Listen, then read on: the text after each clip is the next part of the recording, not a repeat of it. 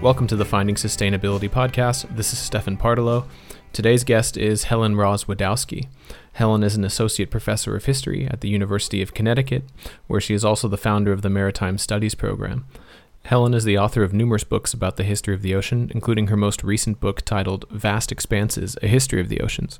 The book demonstrates that the human relationship with the ocean began in evolutionary time and has tightened dramatically since then, and aims to provide a model for writing ocean history and argues that the ocean histories must examine and historicize the technologies and knowledge systems that enabled and accompanied human interactions with the sea. It was a real pleasure to talk with Helen as she was on a trip around Europe, and she was kind enough to come to my institute in Bremen and present her work to us and to do this podcast. Michael Cox also joins during the podcast on Skype, as you might notice a change in audio quality, but this should all hopefully be understandable. So please enjoy this very insightful and enjoyable conversation with Helen Ross-Wadowski. One thing I could do is start pretty far back in time and point out that I grew up in Pennsylvania on Lake Erie, and I saw the ocean only one time when I was 11 growing up, and did not see it again until I went off to Williams College in Western Massachusetts, which is, as you imagine, pretty landlocked, and then did a semester program called Sea Education Association semester. And that program put me on a tall ship, a traditionally rigged vessel, for 6 weeks doing oceanography. And I had been an English and biology double major, which, that's what I graduated as. But on that trip, I got interested in the history of oceanography because my oceanography professor told us that the kind of technologies we were using and the kind of vessel and the kind of cruise track we were sailing to do the science we were doing was more like science was done in the past. And that kind of initiated a kind of interest in the history of science, which is what I then studied for my graduate work. And I did that at the University of Pennsylvania. And now you're at the University of Connecticut? Yes. So how did you end up there? Well, I was kind of doing a bunch of different things after I finished my PhD. And the University of Connecticut was getting ready to start a maritime studies program, an undergraduate interdisciplinary major. And somebody forwarded me the job advertisement, and it looked like maybe it had been written for me, actually. It was, they liked the idea of having a historian of science because there are lots of scientists on the campus where I'm located. Yeah. And they wanted someone whose experience lent itself to running an interdisciplinary program. And I had some administrative experience, and then also my academic work makes some use of literature, some use of anthropology, and some use of science. So I think I looked like a good candidate for them. Yeah, so one of your major focuses is actually marine history, or the history of the oceans, you could say. Why is it so important, in your view, that we take a historical perspective on the oceans? So I started out really doing the history of marine sciences or ocean sciences, and I consider what I'm doing right now today more broadly history of the ocean. So I'll kind of answer that in two parts. I think it's important to do the history of ocean sciences and oceanography for the same reasons it's important to do the history of anything, so that you don't end up with a false perception of the past. So, for example, when I began work on my dissertation, everyone understood that the famous British voyage of the HMS Challenger was the starting point for oceanography.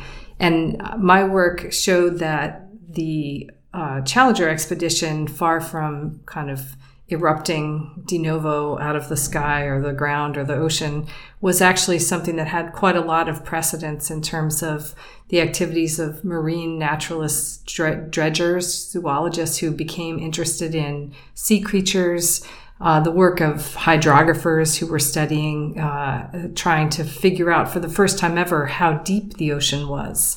Because before that, hydrographers would carry 200 fathom sounding lines because they were really interested in ruling out shallowness and not necessarily in measuring depth, if you can see the difference. Mm-hmm. So I ended up, what became my second book was this argument for the cultural discovery of the ocean's depths in the mid-19th century, bringing these different communities of scientists together, but also together with people who began to have ambitions to lay a transatlantic submarine telegraph cable, for example.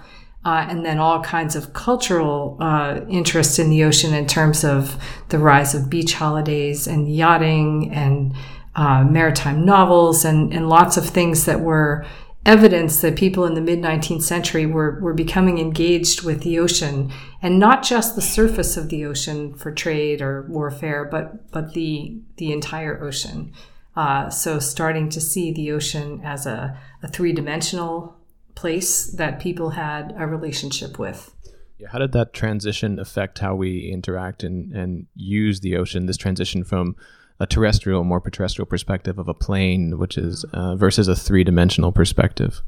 So I think I probably have a different answer to that now that I've written this new book, Vast Expanses, A History of the Oceans, than I might have had if I had answered that question at the moment I finished my dissertation, which became my book, Fathoming the Ocean.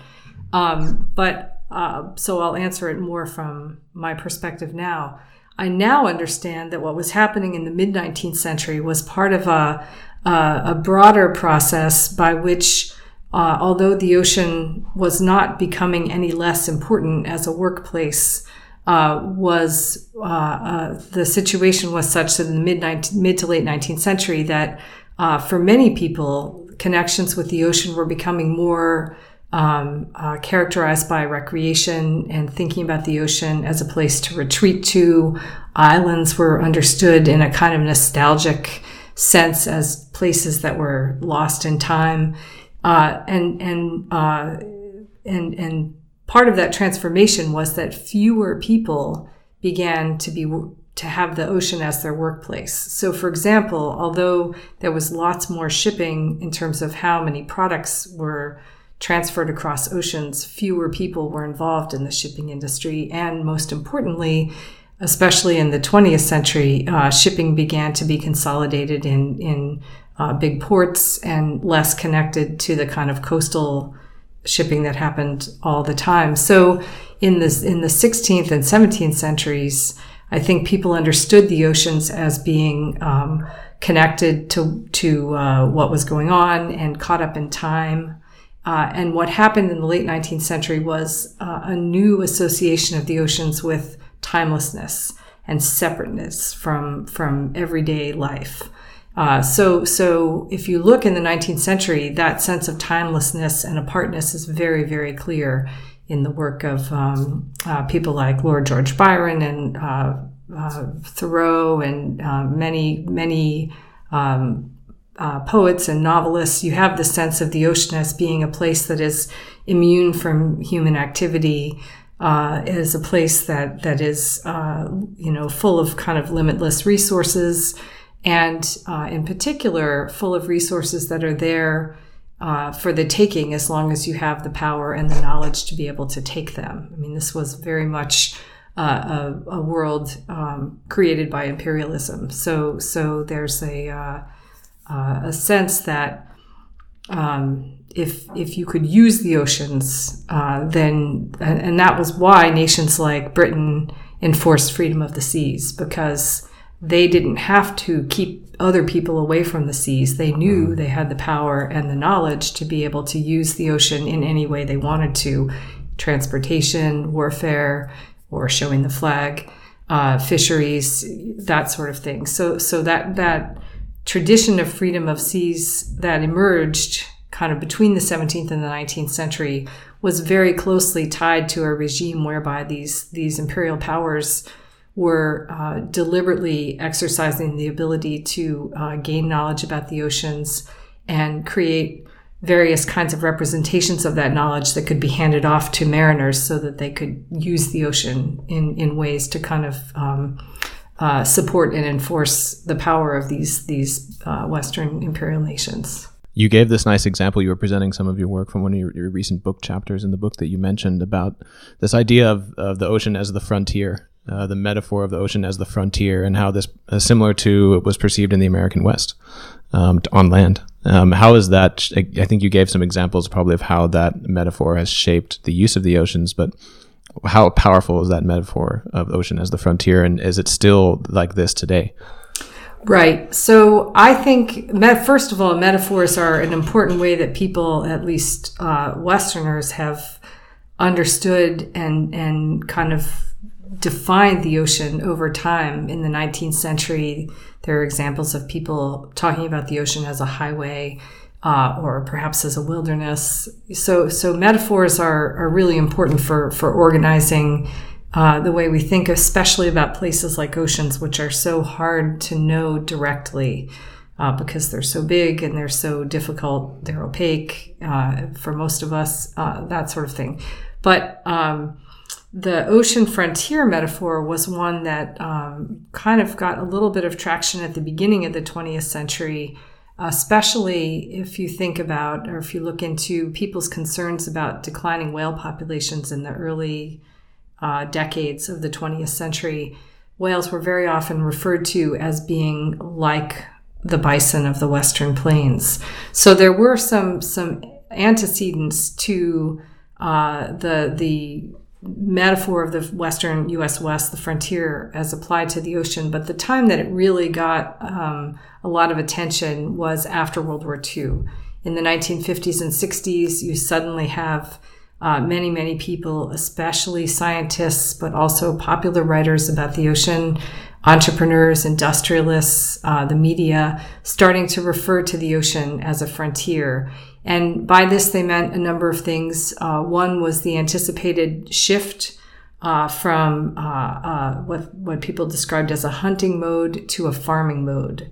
They pointed out, we still do mostly hunt rather than farm in the ocean, but most of our fisheries are wild caught. But they thought that was terribly old-fashioned and that we ought to be moving along and organizing the ocean in ways that were like how the earth was organized to make better use of the ocean's resources. They also very much anticipated the inauguration of industries in the ocean. So there, I showed a picture in the talk that's also reproduced in my book of an entire oil industry that would operate underseas. So the drilling would be undersea, the refining would be undersea, and the transportation would be by submarine. So the idea was that these undersea industries would be supported by people who lived and worked undersea. So there was an anticipation, and this again kind of picks up the frontier motif, that the ocean would be new living space, that eventually we would simply live underwater. Yeah, you showed some pretty interesting kind of space looking, at least oriented images in your presentation. What was the role of those types of kind of characters and images in shaping in the public discourse? Well, one of the things that was happening, of course, was the simultaneous rise of interest in space exploration.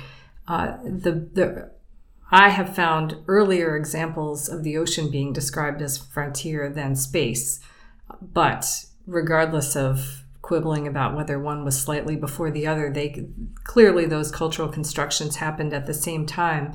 And if you go back, one of the things I did when I was doing research was I looked through Life magazine between 1949, which was the first year that scuba technology was commercially available in North America. And I kind of went through the 60s, so right to the end of the 60s. And I was asking a number of questions, but one of the questions I was asking was, what was the attention to space versus the underwater, the ocean frontier? And in Life magazine in particular, there was quite a lot of interest in scuba and the ocean and underwater. And so you see those imaginaries kind of developing in relation to one another. Now, from today's perspective, most people don't really remember all that kind of ocean imagery that I showed you. The kind of undersea hotels and things like that were part of popular culture in the 1960s. And we do remember the space pictures, images, because space is sort of still important. But that's one of the things that historians can offer, is to kind of help us go back in time and see the world the way people at the time would have seen it, and understand how powerful the expectations surrounding the ocean were at that time. Yeah, I was wondering if you kind of, as a historian, you see this kind of amnesia where we forget that we kind of went through this process already, and I imagine you kind of see these reoccurring cycles of different themes and different discourses about the ocean. Do you think we're largely repeating some of those today that we've already went through in the 50s and the 60s? Or what are some of the main kind of discourses about the ocean at the moment and how it's being used? Well, one thing I would say is that today you hear lots of discussion about undersea mining and various kinds of minerals and other kinds of non-living resources that are going to be accessible by modern technology at any moment. And I like to sort of remind people that that was exactly the story that was being told in the mid 1960s, and that didn't come to pass. So there are a couple of lessons. One is maybe the ocean is more difficult than we thought, and as enthusiastic and positive or as ambitious as we are about the technology to extract things from the ocean, it may give us more run for our money than we think. So maybe we should temper our optimism a little. But I think one of the other things it does is remind us that so much of what we see when we look in the ocean is more a reflection of what we bring to it in terms of our ambitions, our desires. In other words, the ocean is more a mirror than maybe we think. And that's one of the things that the humanities can kind of remind us of is, if we see ourselves coming up with these very specific goals for the ocean, we should maybe stop and, kind of investigate where those goals came from, how they're connected to things that were articulated in the past about how we might have wanted to use the ocean. So that's something that I think I'm usually pretty skeptical when I see something in the news about, we're testing out these undersea giant machines that are going to mine manganese nodules. And I think, well, maybe. But the problem is we haven't really solved all of the geopolitical and, kind of economic and equity, global equity issues that are embedded in, what seems like a simple thing, like let's go out and pick things up from the bottom of the seafloor that are valuable. Yeah, great. This has been really interesting on multiple fronts. One initial question is, Helen, how do you think it would change some of these dynamics if, say, the philosophy of science and the history of science were required aspects of PhD programs in engineering, ecology, and public policy? Would you see that as something beneficial? I do think that would help. And I think that anytime you ask scientists and engineers to step back and think about how they're creating knowledge about the natural world, they will begin to see influences that they wouldn't have otherwise addressed in terms of what are the kind of social and environmental problems we're trying to solve. Sometimes very blatantly where the money comes from. That's something that historians of science are good at tracing. And things like that definitely influence the kind of questions that are asked, and sometimes influence the kind of knowledge that's produced. And, I think there are lots of examples within the history of science that show those kind of influences. And so, while we earnestly want to think that science and engineering produces objective knowledge, it is very much embedded. They're human activities. And so I think it's always a good idea to teach scientists and engineers to understand what they're doing as a human endeavor and not something that is somehow special and apart from other kinds of human endeavors. Yeah, that resonates really strong with me. I was just also thinking about your point about the use of metaphors. Mm-hmm. I feel like when a lot of us are kind of internalizing our professional norms and becoming part of a group, we also internalize these different metaphors, whether it's the balance of nature and ecology or whether it's society as a set of supply and demand curves and introductory economics. And I don't think it feels like this funny quirk of the human brain that we kind of act as if these things came down from on high or out of nowhere. Yeah. And you don't take that step back. Yeah. The ocean frontier story is a funny one because in some ways it's attenuated a little bit with, as I argue in my book, especially the failure of the Northwest Atlantic cod stocks to recover that stock that had been fished for 500 years. The failure of that stock to recover when it was let alone and not fished for a decade or more was shocking to people. Everyone expected that the stocks would recover. And that was kind of the first glimmering of an idea that maybe people had changed an ecosystem, not just fished a stock of fish. And so, on the one hand, you're tempted to think, well, that ocean frontier metaphor has been kind of pushed aside. But in fact, last week at this ICES symposium that I attended, I heard a couple of papers, including by scientists advocating developing the kind of technology that would be needed to fish for mesopelagic fish that are kind of in the middle, that float around in the middle. They're widely dispersed, but they make a big amount of biomass if you could catch them. But never asking the question, should we catch them? Or is that simply doing what we've been doing, for 100 or 150 years of commercial fishing, which is fishing out one stock and moving on to the next. So in some ways, I feel like the frontier metaphor was still guiding some of the talks I heard at that conference, even though I really don't think that the people giving those talks would have thought of it in that way. Yeah, this idea of the ocean of the mirror, I'm still kind of getting over that. It's a pretty powerful statement. When I'm teaching my courses on environmental governance, I'm always trying to impress upon my students the fact that the idea that the lessons we're learning are helpful socially, but also in our own lives. And for me, it's always seemed, it's this endless task to be aware of what you bring to a situation in multiple contexts in your life. It's how much am I actually imposing or projecting onto this versus letting a system or a person talk to me. Mm-hmm. So I have a favorite example from the mid-19th century that I think kind of helps unpack the mirror analogy. When scientists started studying the Atlantic Ocean floor with the idea of putting submarine telegraph cables down there, they were using sounding technology, which was very much in development, and the results of these devices acting out of sight under the waves was very much up for interpretation. So that was one thing that was happening.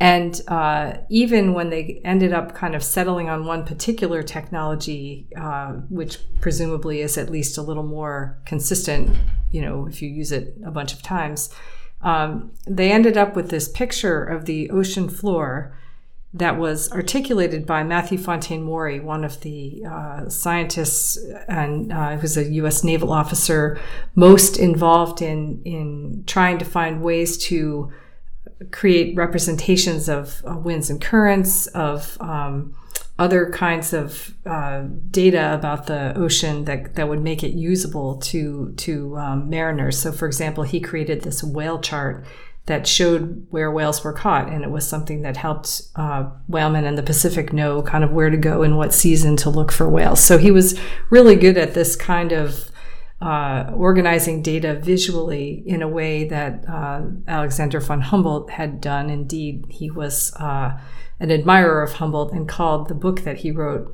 The Physical Geography of the Sea, in homage to Humboldt's physical geography. That was the field that he was kind of articulating. But Maury, when he was trying, the first one to really try to describe the deep sea floor, he described it as a place where there were no currents.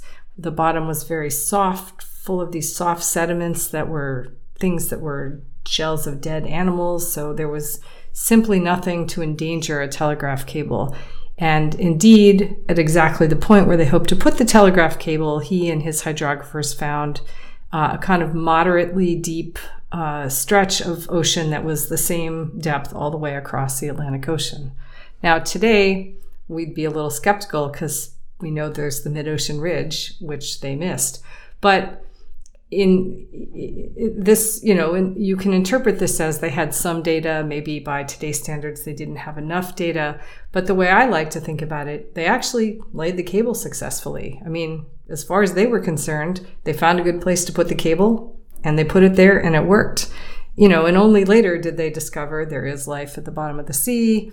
They missed the mid-ocean ridge, but at some level, there's a question of, that's sort of where the mirror comes in, right? I mean, they were content with the version of the ocean that they were seeing, so to speak, or finding, because they were able to do what they wanted to do. And, at other times when people asked different questions, they went back. For example, some of the early voyages before the HMS Challenger began to see temperature differences that made them suspect there were ridges in the North Atlantic. And so then they went and looked and they found ridges. So that sort of goes back to what we were talking about a minute ago about one reason why scientists should probably study the history of science, because examples like that might help you suspect that there even though you think you've thought of everything, there might be limitations to the questions you're asking because of what what your ambitions are, what you hope to do, or what you hope to learn. Thank you. In several of these examples that we've talked about, whether it's England versus other countries or cod fishers and government or different communities of science, there's a intergroup dynamic behind a lot of these stories, whether or not groups are working together, whether they're conflicting or not. Has your work led you to have come to any conclusions about how to kind of bridge some of those divides, say whether it's intellectually within academia or between certain scientists and historians and other groups? Well, I think historians are really loath to try to take what we learned and, exactly apply it to the present or predict the future. But I will say that history gives all kinds of lessons about the power of institutions and how institutions shape things that happen. In some cases, maybe intergroup dynamics, certainly good at paying attention to geopolitics, quite good at helping us understand certain kinds of social categories and how they have influenced history. So I'll give you an example of the latter, which has some connection also to institutions. In the second half of the 19th century, as fisheries were industrializing, there were fishers who were going to governments in Canada and the United States, in places in Europe, and complaining that the fish stocks were declining and asking the governments to do something about it. And the governments, especially in England and in places that then became influenced by the work of Thomas Henry Huxley, took the position that the fishermen didn't really know what they were doing, and that scientific study suggested that most of the time fisheries were fairly inexhaustible, and if they were exhaustible, you would just find a different stock to fish. And so there was a kind of broad-scale discounting of the knowledge of fishermen. And that is not unrelated to the fact that people like Huxley were very much supporters of free market ideology. And they preferred big capital-intensive fishing companies to individual fishers. And so kind of what came out of this what began as a kind of a conflict between these kind of local fishermen and them seeking redress from the government was a kind of enforcement of a regulatory regime and a set of kind of things that the government did that encouraged large capital-intensive fisheries, where fishermen became employees instead of having their own boats and things like that. So there you have class, you have ideology, you have different kinds of institutions shaping what happened. And so there was science in the middle of all that, but all the other stuff really probably completely overwhelmed the science. Yeah, I want to, when I'm thinking about you've written 3 different books now, and the latest one, Vast Expanses. I'm interested in the process of the developing of the idea to get to the stage where you're going to commit to writing such a project, such a large academic project. How does that form in your mind when you think about what kinds of questions are big enough to write into a book and to worth exploring deeper, and versus maybe I'll just write an article or a series of smaller pieces about it? How did you get to your ideas coming into a book? Well, I'll say my first book was in a way the easiest because it was kind of assigned to me. I was hired by the International Council for the Exploration of the Sea to write a history for them. And I sort of pitched to them the idea that I would write a history of marine sciences over 100 years using their organization as a lens. They were founded in 1902 and they were getting ready for their centenary. And I thought that was hard to write at the time, but in retrospect, it's easier to write a long book, and it was very clear when to start it and when to end it. So there were a lot of countries, there were a lot of people. There was a lot in that book, but I also wasn't forced to cut it down to a very short number of pages either. So I wrote that book. And then in a way, the story I always tell is because I wrote, I got a big long book out of the way, I was able to take my dissertation research and turn it into a much shorter book. So my book, Fathoming the Ocean, was a kind of, I would say, a reasonable length compared to the original dissertation. It was about half the length of the original dissertation. And that was also in a way easy to make into a book because the dissertation was kind of book length. So I think when I faced the problem that you're talking about, was when I started trying to figure out what to do after that book. And I had articulated a book project, which incidentally I'm still sort of interested in pursuing on, I call it Always the Last Frontier. I'm really interested in the 1960s and ocean engineering and all that the story of that kind of stuff that didn't come to pass, the stuff that's in the chapter Ocean Frontier in my current book. But I kept getting distracted from that because I felt like it was really important to write something about why it was important to view the ocean historically. And in addition, to try to write something that would help people see how they could write ocean history. And so that was really the kind of ambition of my book, Vast Expanses, which lays out kind of three arguments. One is that people have been connected with the oceans since evolutionary time. And in some ways that shouldn't need to be said, but it does, because at least in the Western context, we have such a sense of timelessness still associated with the ocean, although I think that might be changing. The second kind of thread or argument is that the connection between people and oceans has tightened over time. And again, that shouldn't need to be said because it's certainly true for terrestrial nature, but I think it does need to be said. And third was an argument that if we want to write ocean history or tell ocean history, I think I'm arguing that we need to pay attention to how knowledge about the ocean was created and used. And that is going to require or be most easily done with the kinds of questions that historians of science and technology are good at. And this is because the ocean is different from land. It's harder to know. It can't be experienced directly and visually in quite the same way that land can. And so everything that we know about the oceans comes from, the end of technologies, fishers' nets, navigators' instruments. It comes sometimes from working knowledge. It comes certainly after the 18th century from the knowledge produced by modern science. But in every case, it comes from technologies and knowledge systems.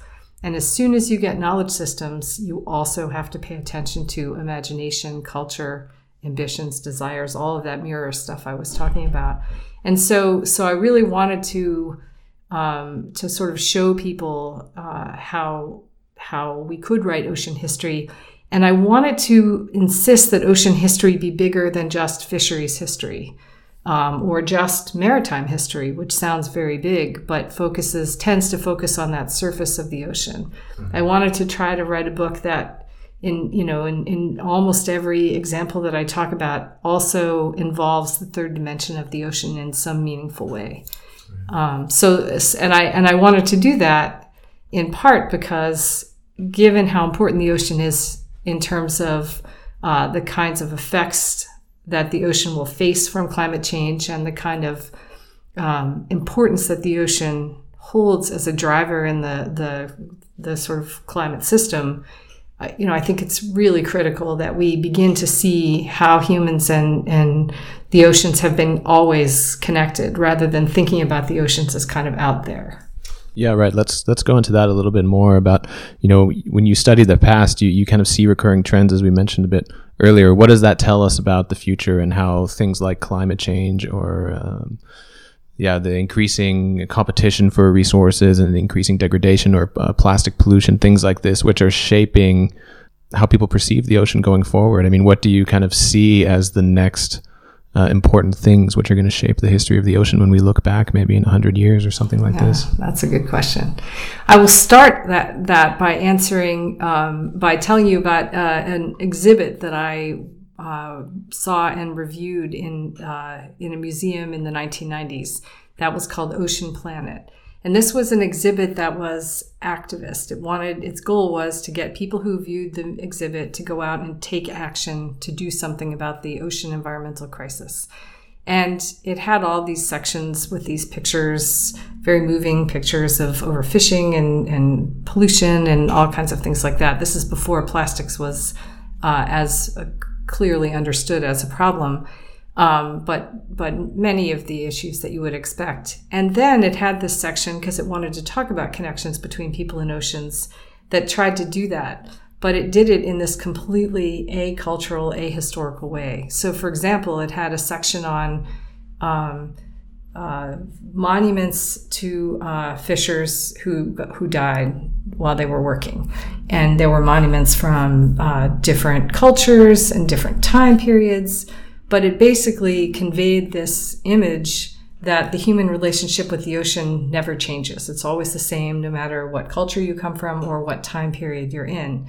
And that's simply not true. And it's actually, I began to realize that it was doing a disservice to the activist intent of this exhibit, because how can you get worked up about environmental change, negative environmental change, if you're dealing with an environment that you firmly, culturally, deeply believe doesn't change? So it was that was the genesis of starting to say that we really, it's not just we need ocean history because, everyone needs more history. And I say that because I'm a historian, right? But quite seriously, I mean that if we do not begin to understand the ocean as a historical landscape, an historical environment, a place that we have we humans have had an set of interactions with for forever, really, forever, then, we are not going to be able to gather the political will to do anything.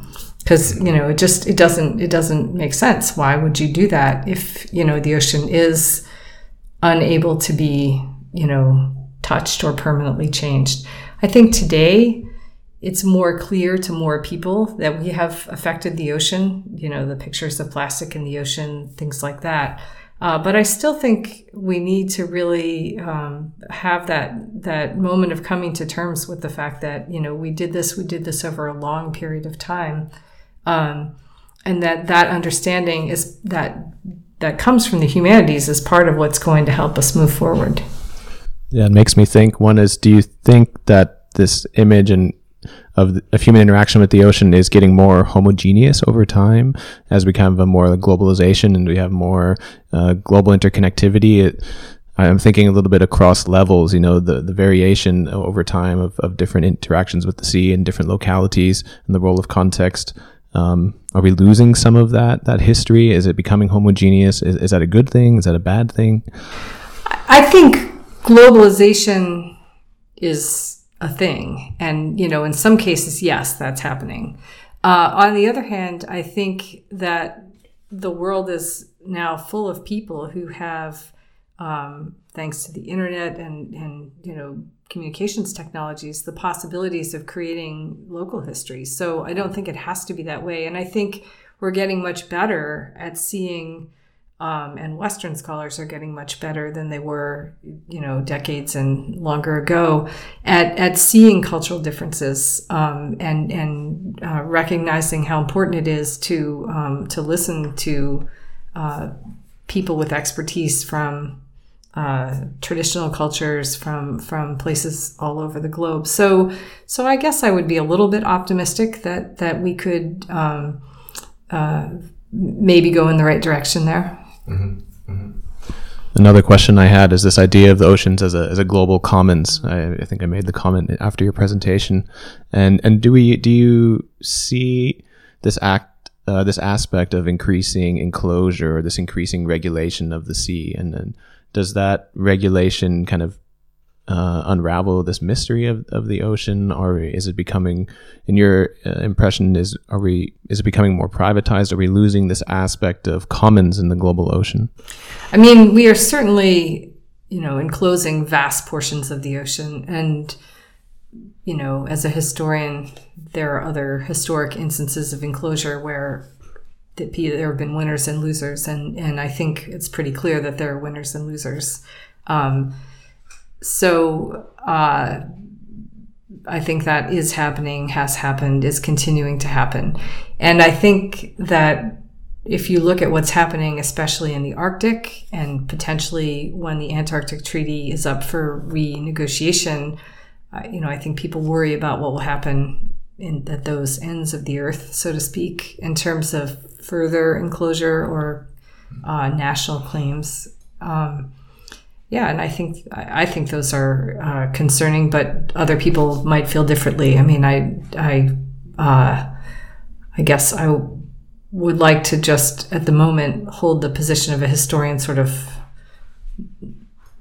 noticing these changes and comparing them to other things and pointing out that there are winners and losers. But I think it's super important that we pay attention to that, because, we as a globe are going to have to deal with the incredible number of people that will soon be on the globe, and where they're going to live, especially because so many people live on coasts that will be inundated by sea level rise, what they're going to eat, and ask ourselves, is the current legal regime of the ocean a good one for that? And who is it good for, and who is it not good for? Is there anything else you'd like to say about your books, or you'd like to tell us about any ongoing work or upcoming work that you're doing? I did have one. I forgot to follow up on the book thing. So just to sort of tell you, it turns out to be harder to write a short book than a long book. And this Vast Expanses, the Vast Expanses book was really hard to write. And I think partly it was hard to write because it meant so much to me. It really mattered to me to try to, get this story out there. And as just a kind of a follow-up, I'm kind of working on a few papers that have come out of the book. And one of them I just cannot cram into a paper, and will probably be my next book. I'm interested in asking the question and answering the question of how science became a frontier, and that involves a kind of detour through the Pacific Ocean. So there will be some ocean in it, as there always is in my work.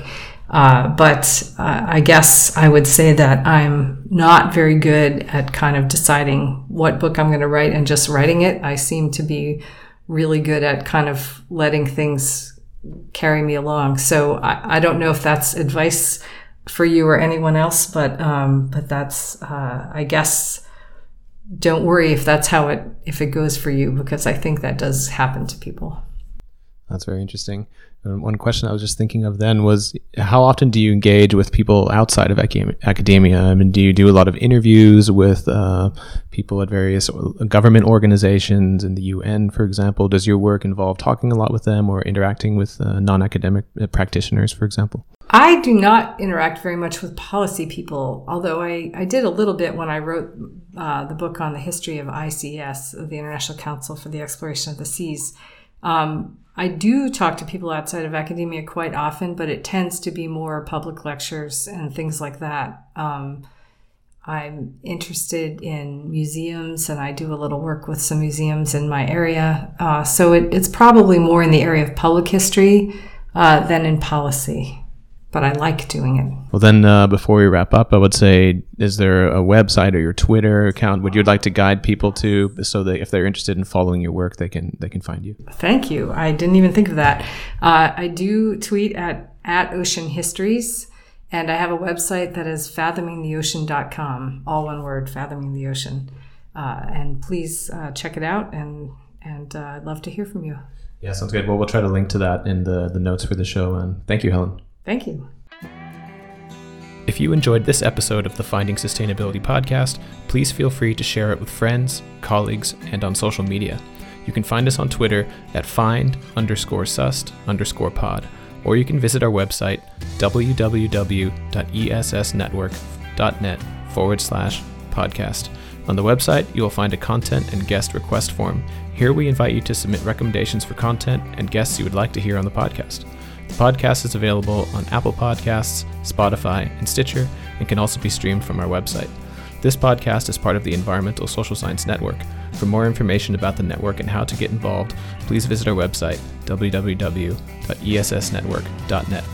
Thank you for supporting the podcast.